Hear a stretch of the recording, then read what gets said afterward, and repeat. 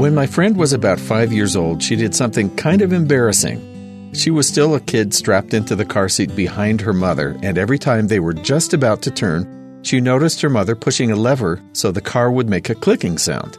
"Mom," she said, "you don't need to push the lever when it's time to turn. I know the way home, and I can make that clicking sound all by myself." And she demonstrated with her tongue against the roof of her mouth. Her mother thought for just a minute and must have been trying not to laugh, but said, "Thanks, sweetheart, but I think I'll keep doing it this way."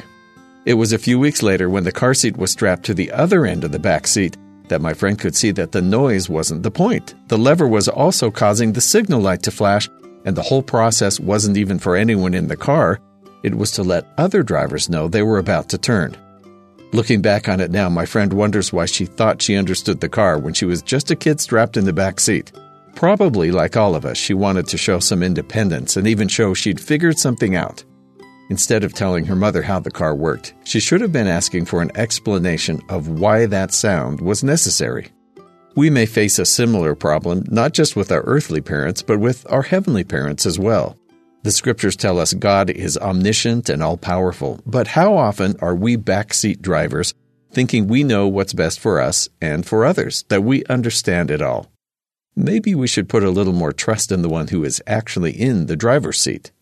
2 Nephi chapter 27 of the Book of Mormon describes the Lord sending forth His word to work on the earth. The learned reject both the Lord and His word, but that doesn't halt His progress. Then shall the Lord say unto them, The learned shall not read them, for they've rejected them. And I am able to do mine own work, wherefore thou shalt read the words which I shall give unto thee. Touch not the things which are sealed, for I will bring them forth in mine own due time. For I will show unto the children of men that I am able to do mine own work. Our pride would have us believe that we could be educated or learned to the point where we can completely understand the Word of God and direct His work. But the Lord rejects those who trust their own knowledge, believing themselves above His counsel and guidance, seeking instead to counsel Him in His ways. We may know many things, but without humility, we might not recognize that compared to God, we're just toddlers in the backseat babbling on about things we only think we understand. Luckily, we have a very patient Father who's willing to keep driving the way He knows is best until the day when we gain real understanding. And that's the good word.